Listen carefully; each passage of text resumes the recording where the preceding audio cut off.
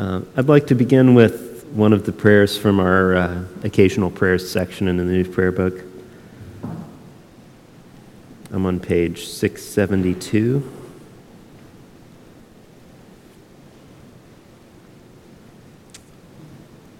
This is prayer 90, for grace to seek God in every way. It's a prayer attributed to St. Benedict.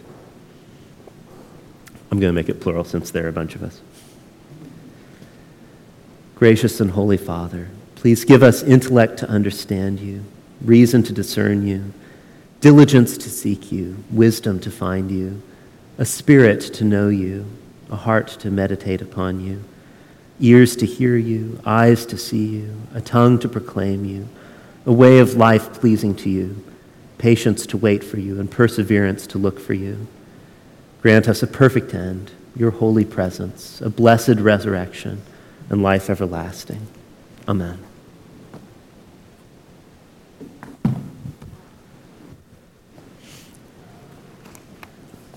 So if I understand rightly, y'all have gone through question 113. Is that correct? Benefits of partaking in this sacrament of Eucharist. So we're picking up on with question 114. What is required of you when you come to receive Holy Communion? I am to examine myself as to whether I truly repent of my sins and intend to lead the new life in Christ, whether I have a living faith in God's mercy through Christ and remember his atoning death with a thankful heart, and whether I have shown love and forgiveness to all people. So you'll notice this is echoing in certain ways the call to confession that happens right before the confession prayer in the Eucharist liturgy. Right? There's this repenting of your sin, seeking to live in love and charity with your neighbor, intending to lead the new life. They're in slightly different order here, perhaps, but they're here. I'm to examine myself as to whether I truly repent of my sins and intend to lead the new life in Christ. So, in 1 Corinthians chapter 11, which conveniently I have open up here, St. Paul retells the story of the institution of the Holy Eucharist, Jesus' words over the Holy Eucharist. This is the other place where we get these words in the New Testament besides the Gospels. And he's challenging them. Beginning in chapter 11, verse 20, he says, when you meet together, it is not the Lord's Supper that you eat. For in eating, each one goes ahead with his own meal, and one is hungry and another is drunk. What, do you not have houses to eat and drink in? Or do you despise the church of God and humiliate those who have nothing? What shall I say to you? Shall I commend you in this? No, I will not. And then he goes into this institution narrative. For I received from the Lord what I also delivered to you, that the Lord Jesus, on the night when he was betrayed, took bread, and when he had given thanks, he broke it and said, this is my body, which is for you. Do this in remembrance of me. In the same way also the cup after supper, saying, this cup is the new covenant in my blood. Do this as often as you drink it in remembrance of me. For as often as you eat this bread and drink the cup, you proclaim the Lord's death until he comes. And this is a pattern that recurs through 1 Corinthians, this kind of chiastic Jewish pattern of having something in the center, right? So sort of the ABA or ABCBA pattern. So he's confronting them about this concern. Then he moves into the heart of the thing, this Eucharistic narrative, and then he goes back to the concern in light of that, right? This is a pattern you'll see in this epistle.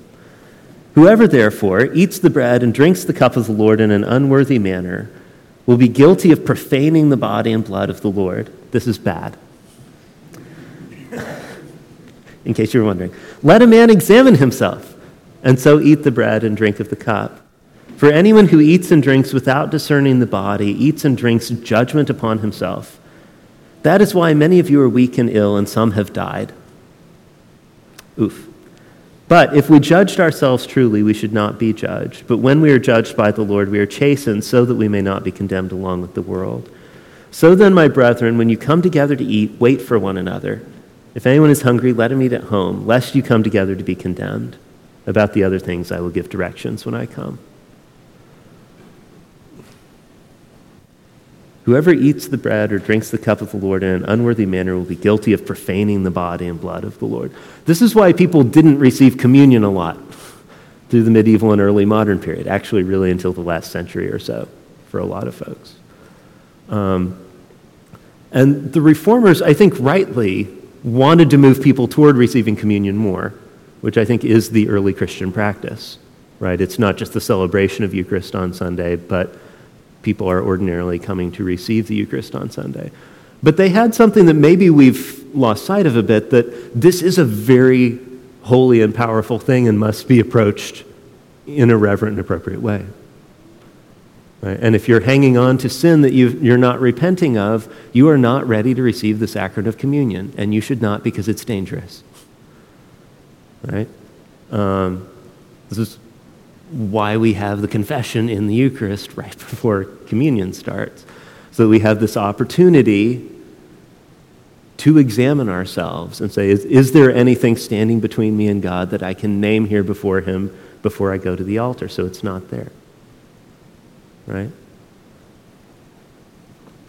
But as this also says, I need to examine myself whether I've shown love and forgiveness to all people.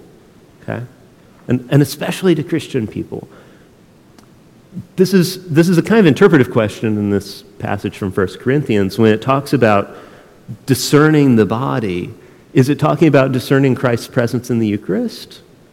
Or is it talking about recognizing Christ's presence in our brothers and sisters, in fellow believers around us? I'm going to say yes. In context, the weight is really more on the second thing. Probably. It's the body of Christ in one another and how we're treating one another.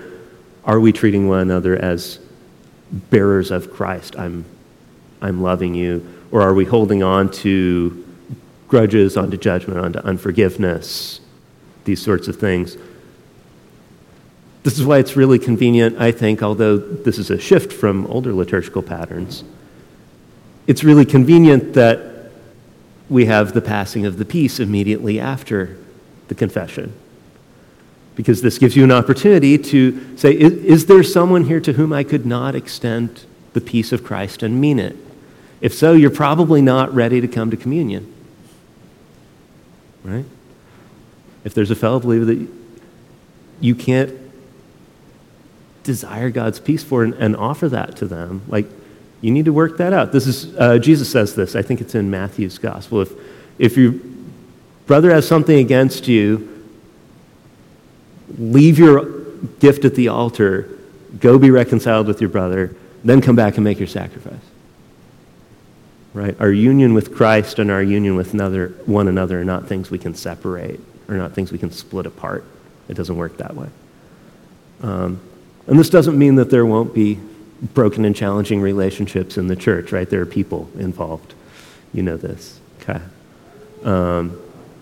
Yes? How do you understand this idea of examination and repentance when it comes to young children in the church? Good. Yeah, that's really good. Kids can repent of their sins too. And I actually do think there's a point, I've seen this happen in this parish where there have been kids who are, once they get up to 3, 4, 5 years old, and their parents are like, look, you've got to cut this out or you're not going to be prepared to receive communion. Like you need to rethink your attitude right now and whether you can go have communion right now. And I think that's legitimate, actually. That being said, it is as, if they've been baptized, it is as children of God, as members of the covenant of faith that they come, right? And so it is in this place of faith and trust that they're approaching. Are there sins we're aware of that we need to confess and name and turn from so that we're not dishonoring the body and blood as we come? So that we're not dishonoring the body that we corporately are as we come? That gets at the middle part of this answer, I think. Whether I have a living faith in God's mercy through Christ and remember his atoning death with a thankful heart. And this gets sticky, doesn't it? Because there are times when we're struggling with faith. That could occur to you on a Sunday morning. There are times when we're struggling to believe that God's forgiveness really is for us. Yes? People have experienced this? Okay. That could also happen on a Sunday morning. The communion prayer may be going on. And there's a difference between unrepented sin and sin for which you struggle to receive God's mercy. Right? These are not the same thing. And this is why in the exhortation, in the prayer book, in all the prayer books going all the way back, which is this, it's a call to examine yourself, to be very thoughtful and intentional about how you approach Holy Communion. It says, I'm going to look it up and read it. We've got prayer books.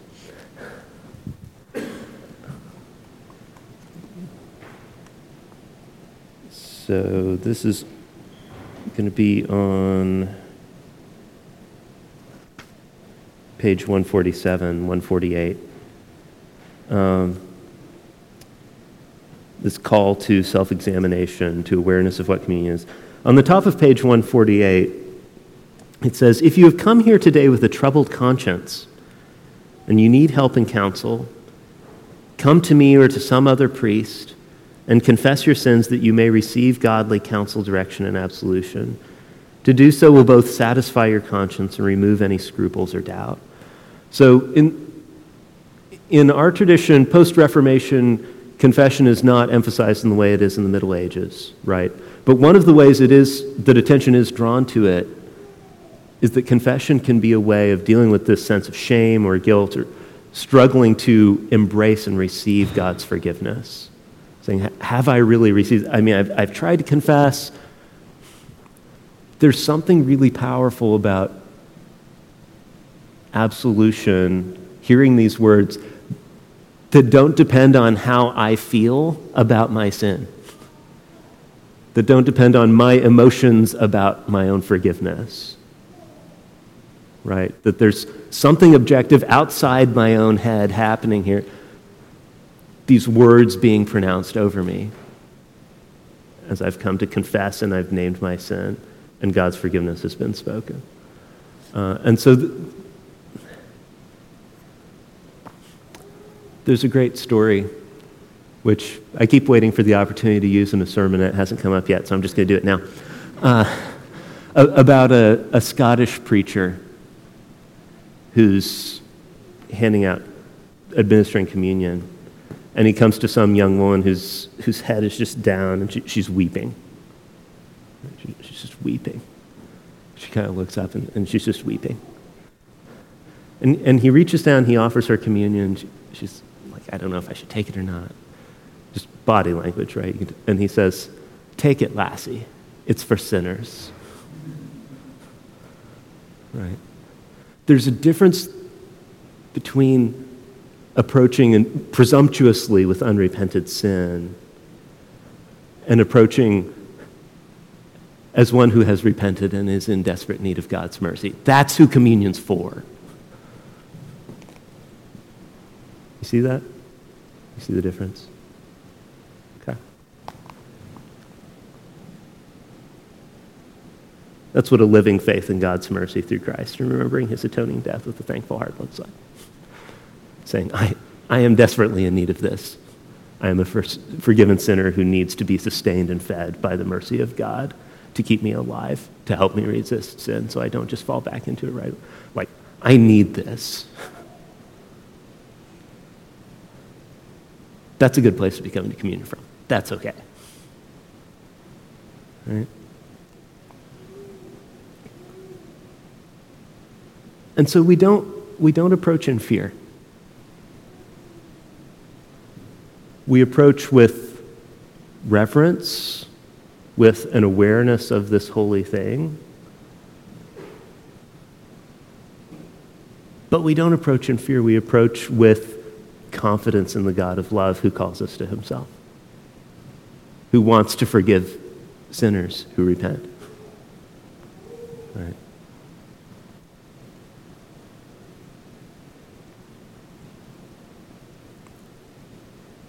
So what is it? Question 115. What is expected of you when you have shared in Holy Communion?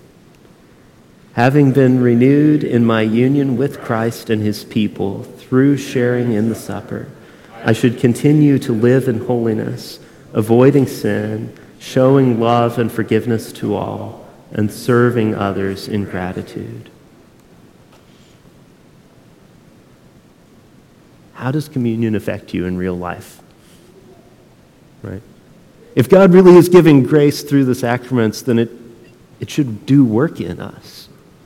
And it may be long, slow work, but there should be work God's doing through the sacraments.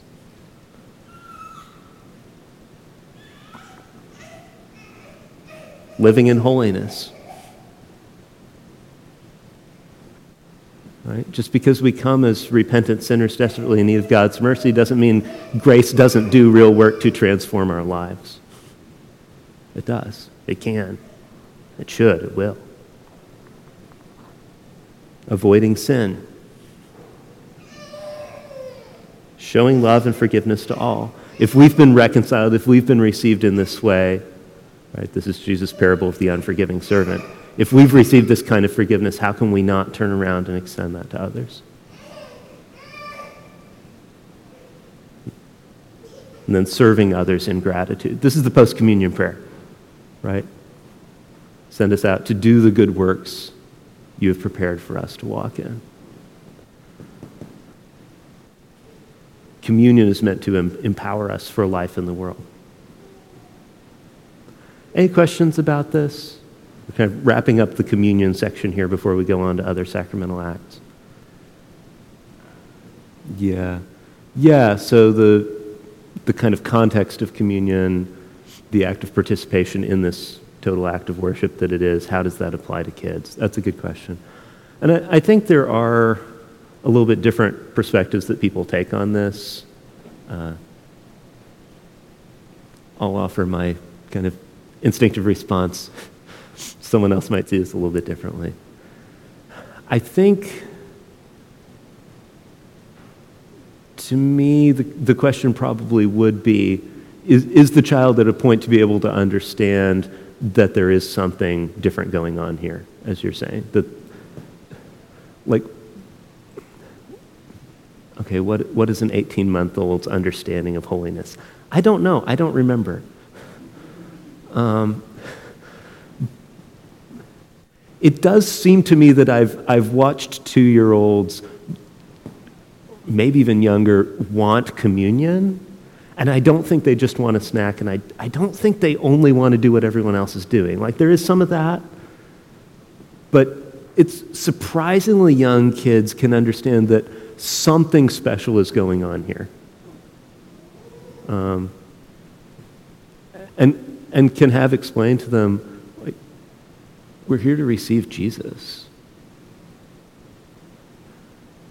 So there's some wisdom, there's some parental discretion there, right? And we do leave it up to parents to make those judgments on whether you want your kids to be receiving communion very young or wait till they're a little older. You can evaluate that. I think my instinct is to default toward in favor of reception for children and to pay attention to then trying to do that very early level catechesis of helping the child understand something unique and distinctive is going on here. Because there's something really powerful about growing, like never remembering not being a participant in Holy Communion. That's actually really cool. and kind of growing and deepening in your understanding of it as you grow and deepen in your understanding of the world, of everything, right? As you say, it's not the case that any of us adults in the room fully understand everything that's happening here either. There's a Methodist pastor I remember hearing when I was a teenager, and he said, people ask me like about children receiving communion, which Methodists also do. He's like, do they understand it? And he said, I just look at him and say, do you? As a 15, 16-year-old, I thought that was a very convincing argument. I kind of still do. Yeah. Let us press on to consider other sacramental acts. This is question 116. Are there other sacraments? Other rites and institutions, commonly called sacraments, include confirmation, absolution, ordination, marriage, and anointing of the sick. These are sometimes called the sacraments of the Church. Let's go ahead and do the next question as well. How do these differ from the sacraments of the gospel? They are not commanded by Christ as necessary for salvation, but arise from the practice of the apostles and the early church, or are states of life blessed by God from creation. God clearly uses them as means of grace. So this is coming out of Reformation discussions about sacraments and how many there are. The Roman Catholic Church in the Middle Ages says there are 7.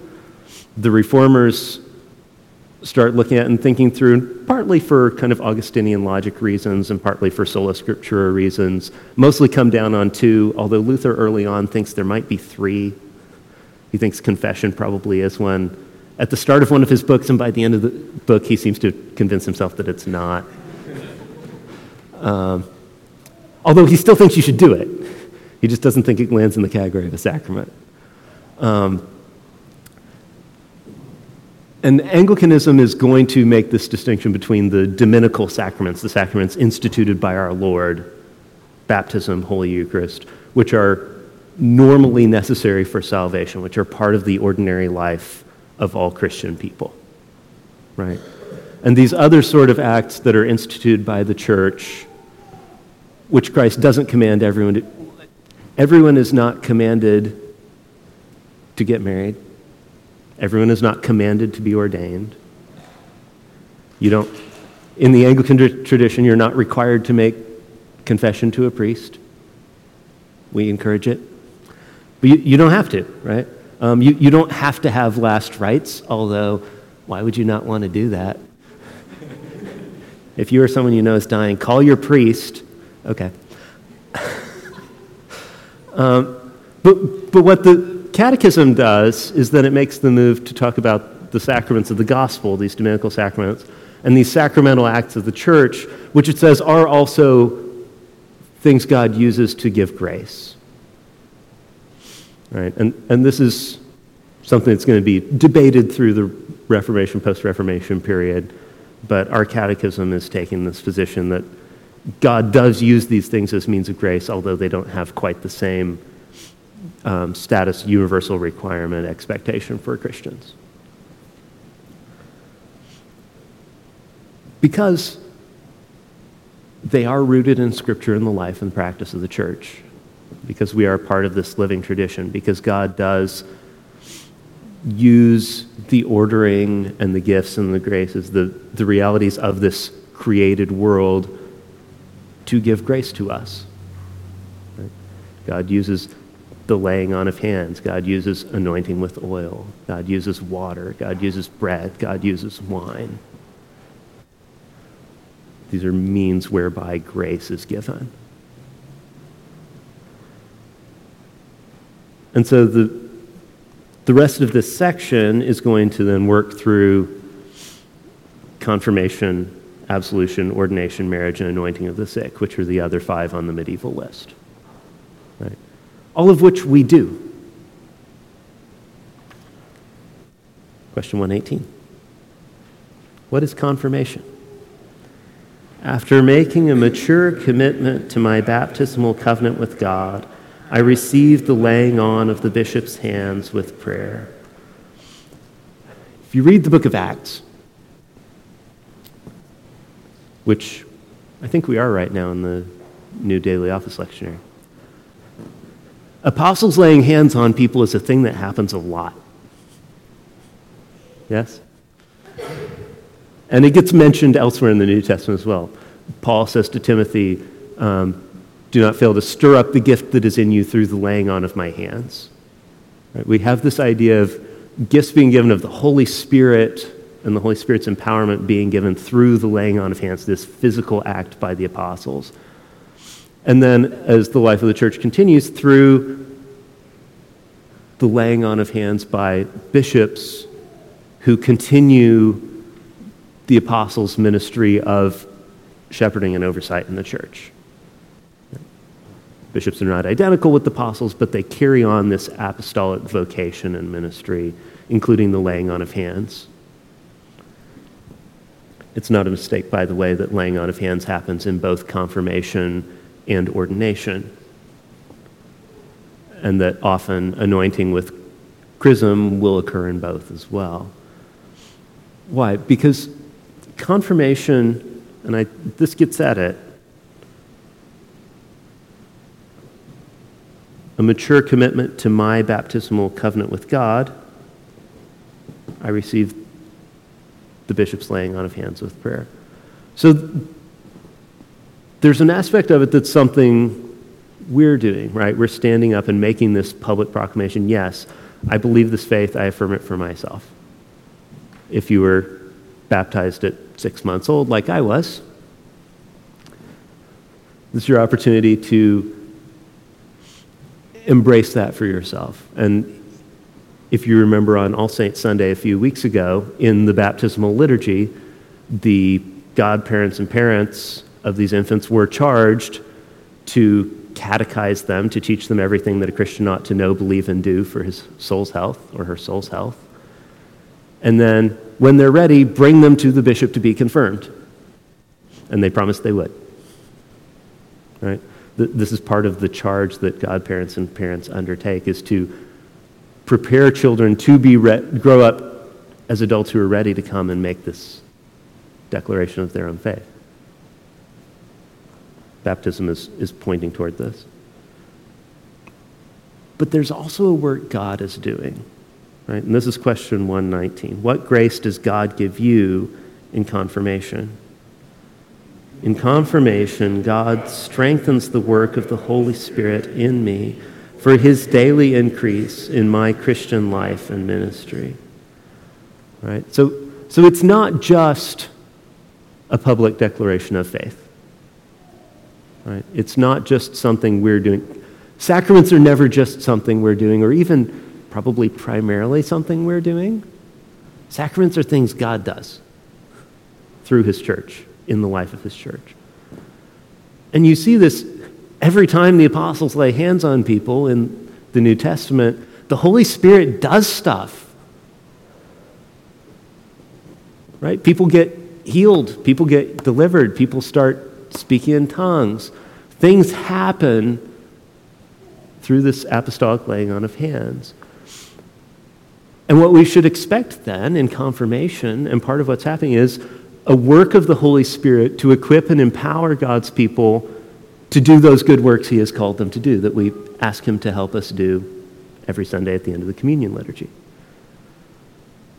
There's a graced equipping, empowering that's given through confirmation. Let's make a distinction here. It's not the bestowal of the Holy Spirit.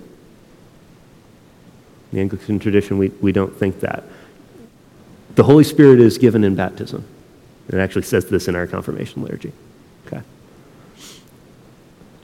You're fully a Christian if you're baptized, right?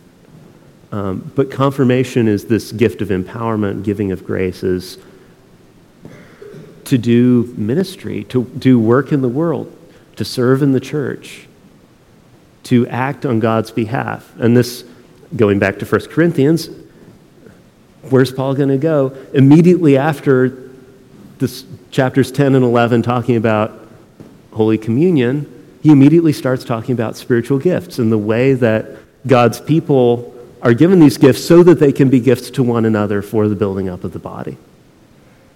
Right? This is really important. This didn't occur to me till surprisingly late in the process. But a few years ago, it finally dawned on me, when 1 Corinthians 12 through 14 is talking about spiritual gifts, it's not so much like gifts given to me for me, but ways that God is making us gifts to one another. Right? Gifts given through us to the body. How is God making you a gift to these other people around you in the pews? Right? Part of the way that work happens is in confirmation. And then finally, confirmation is us making an act of saying, yes, I want to be part of the life of God's people here in this community, in this communion, in this place. Now, again, let's make a distinction. We don't confirm people as Anglicans, right? That's not what the prayer says. We confirm people as members of Christ's one holy Catholic and Apostolic Church.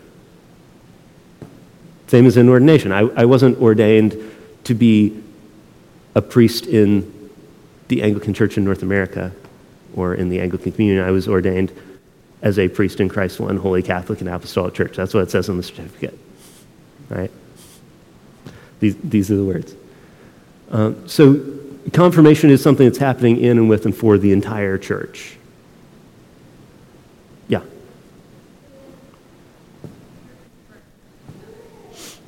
Mm-hmm. Yep.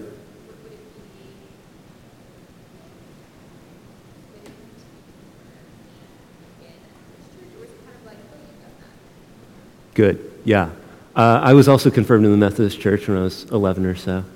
And then I had a bishop confirm me when I was, 22, when I came into the Anglican tradition. There are a couple ways of thinking about this. It's a great question. There is a difference in what those two traditions actually mean by confirmation.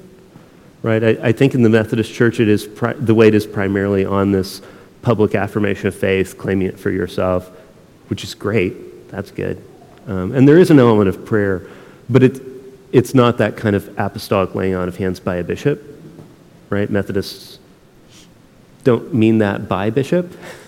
They have people called bishops, but they have a different theology of what's going on there, and so. I think there is something different in seeking the laying on of hands by a bishop, but actually the new prayer book, so what has happened historically is if people were confirmed in Roman Catholic or Eastern Orthodox churches with bishops in apostolic succession, then they were received instead of being confirmed, because it's like, well, no, you've been confirmed by a bishop. It's less and less the case that we can assume apostolic laying on of hands by a bishop has happened even in those traditions. More and more Rome is allowing sort of extraordinary special circumstances a priest can do it. And you know how extraordinary special circumstances are? They turn out to be the thing that happens a lot. And in the Eastern Church, there's chrismation, but it's often done by a priest. They think about it a little differently. So what's happened in the new prayer book is our bishops have said, look, we think what needs to happen is everybody needs a bishop to lay hands on them. But we know that lots of people have made these public affirmations of faith in the church before, and we think that means something. So what we're going to do is we're going to receive those people, but we're going to pray a prayer over them that includes a prayer for the bestowal of the Holy Spirit, and we're going to lay hands on them so that whatever gap there may be there, we may not have all the information, we may not be in a position to judge that. If there is anything lacking, well, now a bishop has laid hands on them and prayed for the bestowal of the Holy Spirit, right? But we're not going to assume that nothing happened there, that God hasn't already been doing work. So it's a little quick and dirty, honestly. But it's a way of trying to navigate this kind of really complex ecumenical situation, theological situation, the practical difficulties of having all these different denominations and churches that treat this in different ways and deal with it in different ways. Go ahead.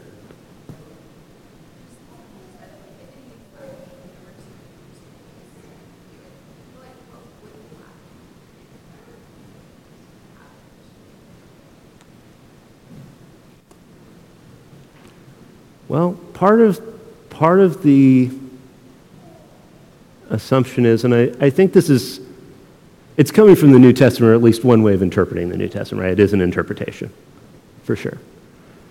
But it's an assertion that there is something distinctive about the ministry of bishops as heirs of this apostolic ministry, and that there is particular authority in the life of the church and particular work bestowed upon them by the Holy Spirit to do. That, yeah, in our tradition, only a bishop can confirm, only a bishop can ordain.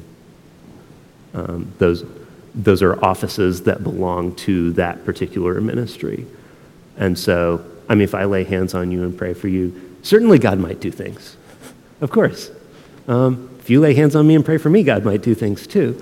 But there are different offices in the church and different authority that's given, and we do think that matters.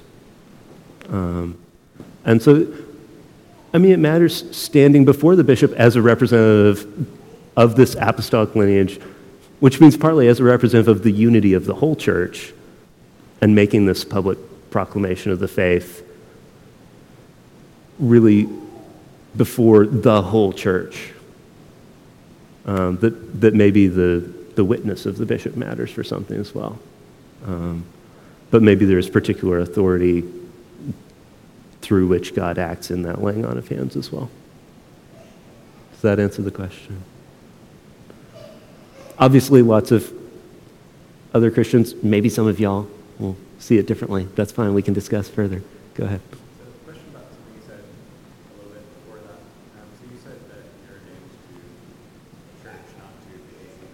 Yeah. Like thinking just sort of concretely about these things, what orders does the ACNA accept? Like, orders do they accept, and what groups accept, right? So, like, if like Catholic comes to us, or our priest goes to this person. Yeah. So, kind of mutual recognition of orders. How does it work out in practice to be ordained for the one Holy Catholic and Apostolic Church? So, if someone who's ordained as a priest in the Roman Catholic Church or the Eastern Orthodox Church, or certain other entities, the Old Catholic Church, there's a Philippine Catholic Church, several kind of groups that spun off from the Anglican tradition in various ways, they would presumably be received as, like, their orders would be recognized, and they would then be given permission to operate as a priest under these circumstances, having become part of this church, right? There are some cases where it's a little unclear what the status of their apostolic succession is with a couple of those groups. And so there have been a few instances of people being conditionally reordained. Same thing you do if you're not sure if someone's been baptized or not. Because there's one baptism, right? You don't need to get baptized twice, but if we actually don't know for sure, or if there's real questions about, like, were you baptized in the name of the Trinity the first time, or in a Pentecostal oneness tradition where they don't use the name of the Trinity in baptism. It's like, well, if we know that, we're probably just going to baptize you. But, right, so there have been instances of that. Something like, typically in the Eastern Orthodox or Roman Catholic Church, an Anglican priest, they would just ordain again. They would not recognize our orders. Although I saw something the other day that leads me to think there may be some cases of Anglicans being conditionally reordained in the Roman Catholic Church. So that may have happened occasionally. And this goes back to kind of late 19th century Anglican and Roman Catholic debates about the status of our orders. And I can get you the titles of the relevant Latin documents on both sides if you want to read them. Once I knew. I wrote them down on a test at the end of a semester in seminary. I don't know them now. But yeah, Leo the 13th and whichever were the archbishops of Canterbury and York at the time sort of exchanged volleys of Latin-titled documents. And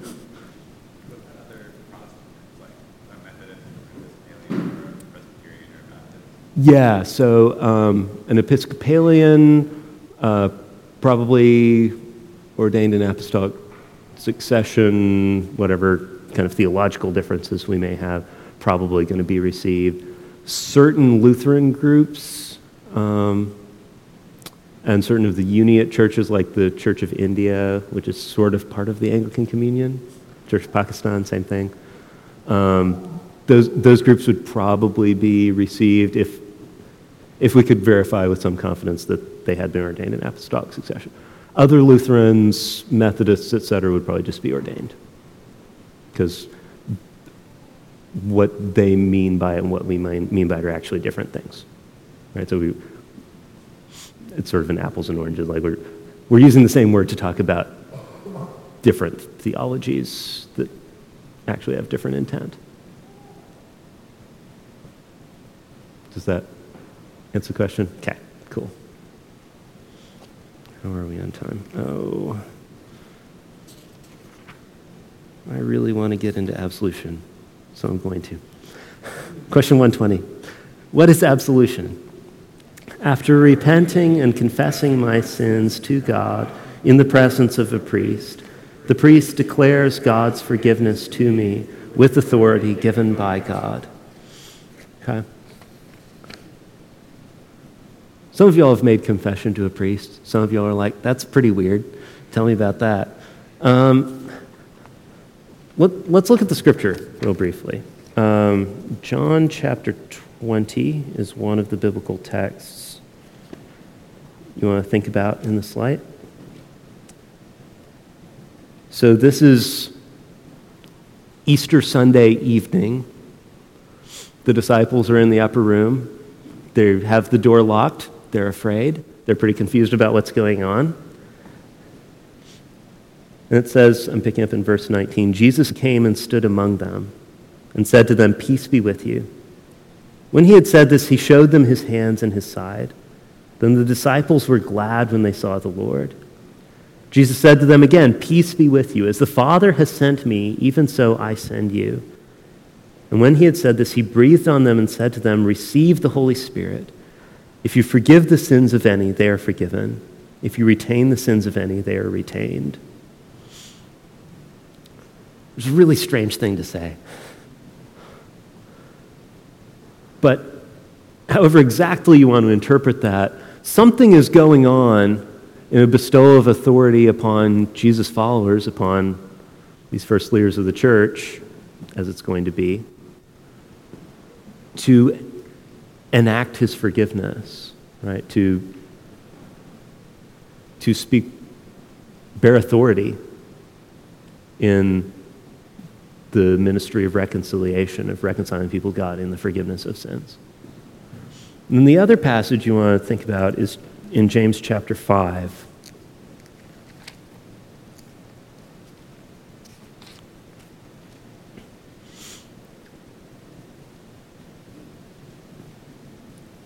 Start in verse 14. "Is any among you sick?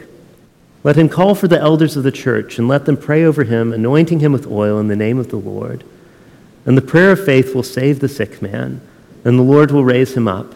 And if he has committed sins, he will be forgiven. Therefore confess your sins to one another and pray for one another that you may be healed. The prayer of a righteous man has great power in its effects." So we've got a couple of pieces there. We have this anointing and prayer for healing. That's another of our sacramental acts. You'll get to that next week, I expect. But along with that, not just physical healing, but also spiritual healing. One of the things I love about just the arrangement of this new prayer book is that someone had the genius idea of putting confession and visitation and anointing of the sick together as rites of healing. And I think that's right. And I think we get that from the letter of James here. That we need to be healed both in body and in soul. And part of the work of confessing our sins that we may be forgiven is entering into that forgiveness, into that healing, right? That restorative work that God wants to do. Now, you might ask, okay, wait a second. It says confess your sins to one another. It doesn't specify to whom you confess your sins. True, good point. You will notice that in the "Are you sick?" call the elders of the church and let them pray and anoint him with oil in the name of the Lord, right? So that the elders are involved here somehow. Side note, English word priest derives from the Greek word presbyter, translated here elder. Bonus points.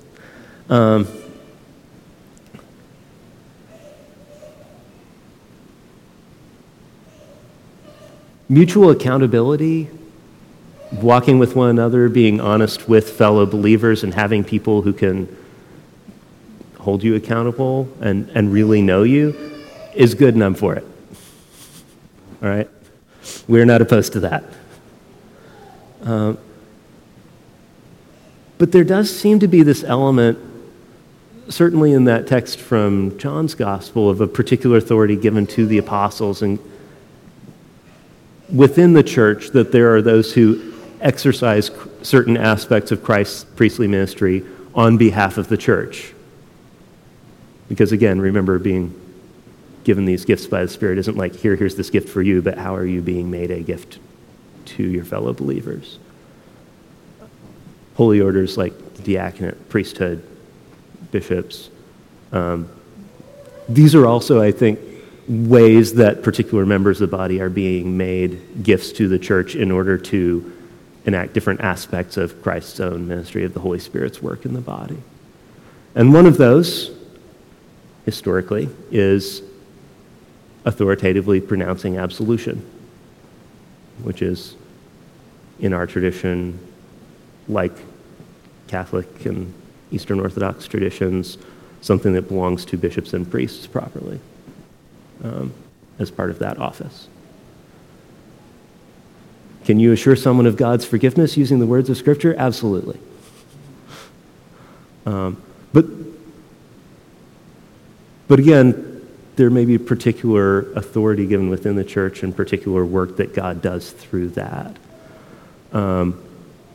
Subjectively, for reassurance of our own conscience, as I was saying earlier, to say, when the enemy, the accuser, the Satan, right, comes and condemns and recalls sins to mind, to say, but wait, I named those before God. But wait, one with authority to do so spoke the words of God's forgiveness over me. Okay, Satan, you're going to have to go take that up with Jesus. He has those now. I'm not the person you need to deal with. Jesus has those sins. Right? And it gives us a kind of confidence. So there's this really subjective grace. Also, it's just really helpful to make a good confession, to do this work of preparation and have to name them out loud. I mean, one probably doesn't want to much of the time. Right? And when you hit the thing where you're like, oh shoot, I do not want to say this where someone else can hear, that's probably the thing you really need to say. At least that's always my conclusion when I'm the one confessing. I find it really helps me make a better and more thorough confession. I just get way down into the nitty-gritty realities of my own sin in a way that I don't when I'm just kneeling by my chair in my living room. Right? That's probably a failure on my part to do good self-examination at home. Okay, granted. But I think it is helpful to have this other person who can walk alongside, help us discern, help us recognize some of the patterns that we may not be able to see, help us see, oh, this is the thing I was really freaked about and felt guilty about, but actually this other sin may be more dangerous, and I haven't been evaluating that clearly. Right? That there's really good work that a good confessor can help with. But also this objective gift of grace that's given in absolution. Right? So let's conclude with question 121 here. What grace does God give to you in absolution? In absolution, God conveys to me his pardon through the cross, thus declaring to me reconciliation and peace with him, and bestowing upon me the assurance of his grace and salvation. I apologize for not leaving time for questions about that, which you may have, and I would be thrilled to talk about and answer them at any later time. Corner me after church or something, and let's do that. But right now, let's say a prayer. Mighty God, we praise you and thank you for all the gifts and graces that you give us through these sacraments, through your church, through one another. Help us to live in the power of this life of grace. Help us to do the good works that you have prepared for us to walk in. Through Jesus Christ our Lord. Amen. Thanks, y'all.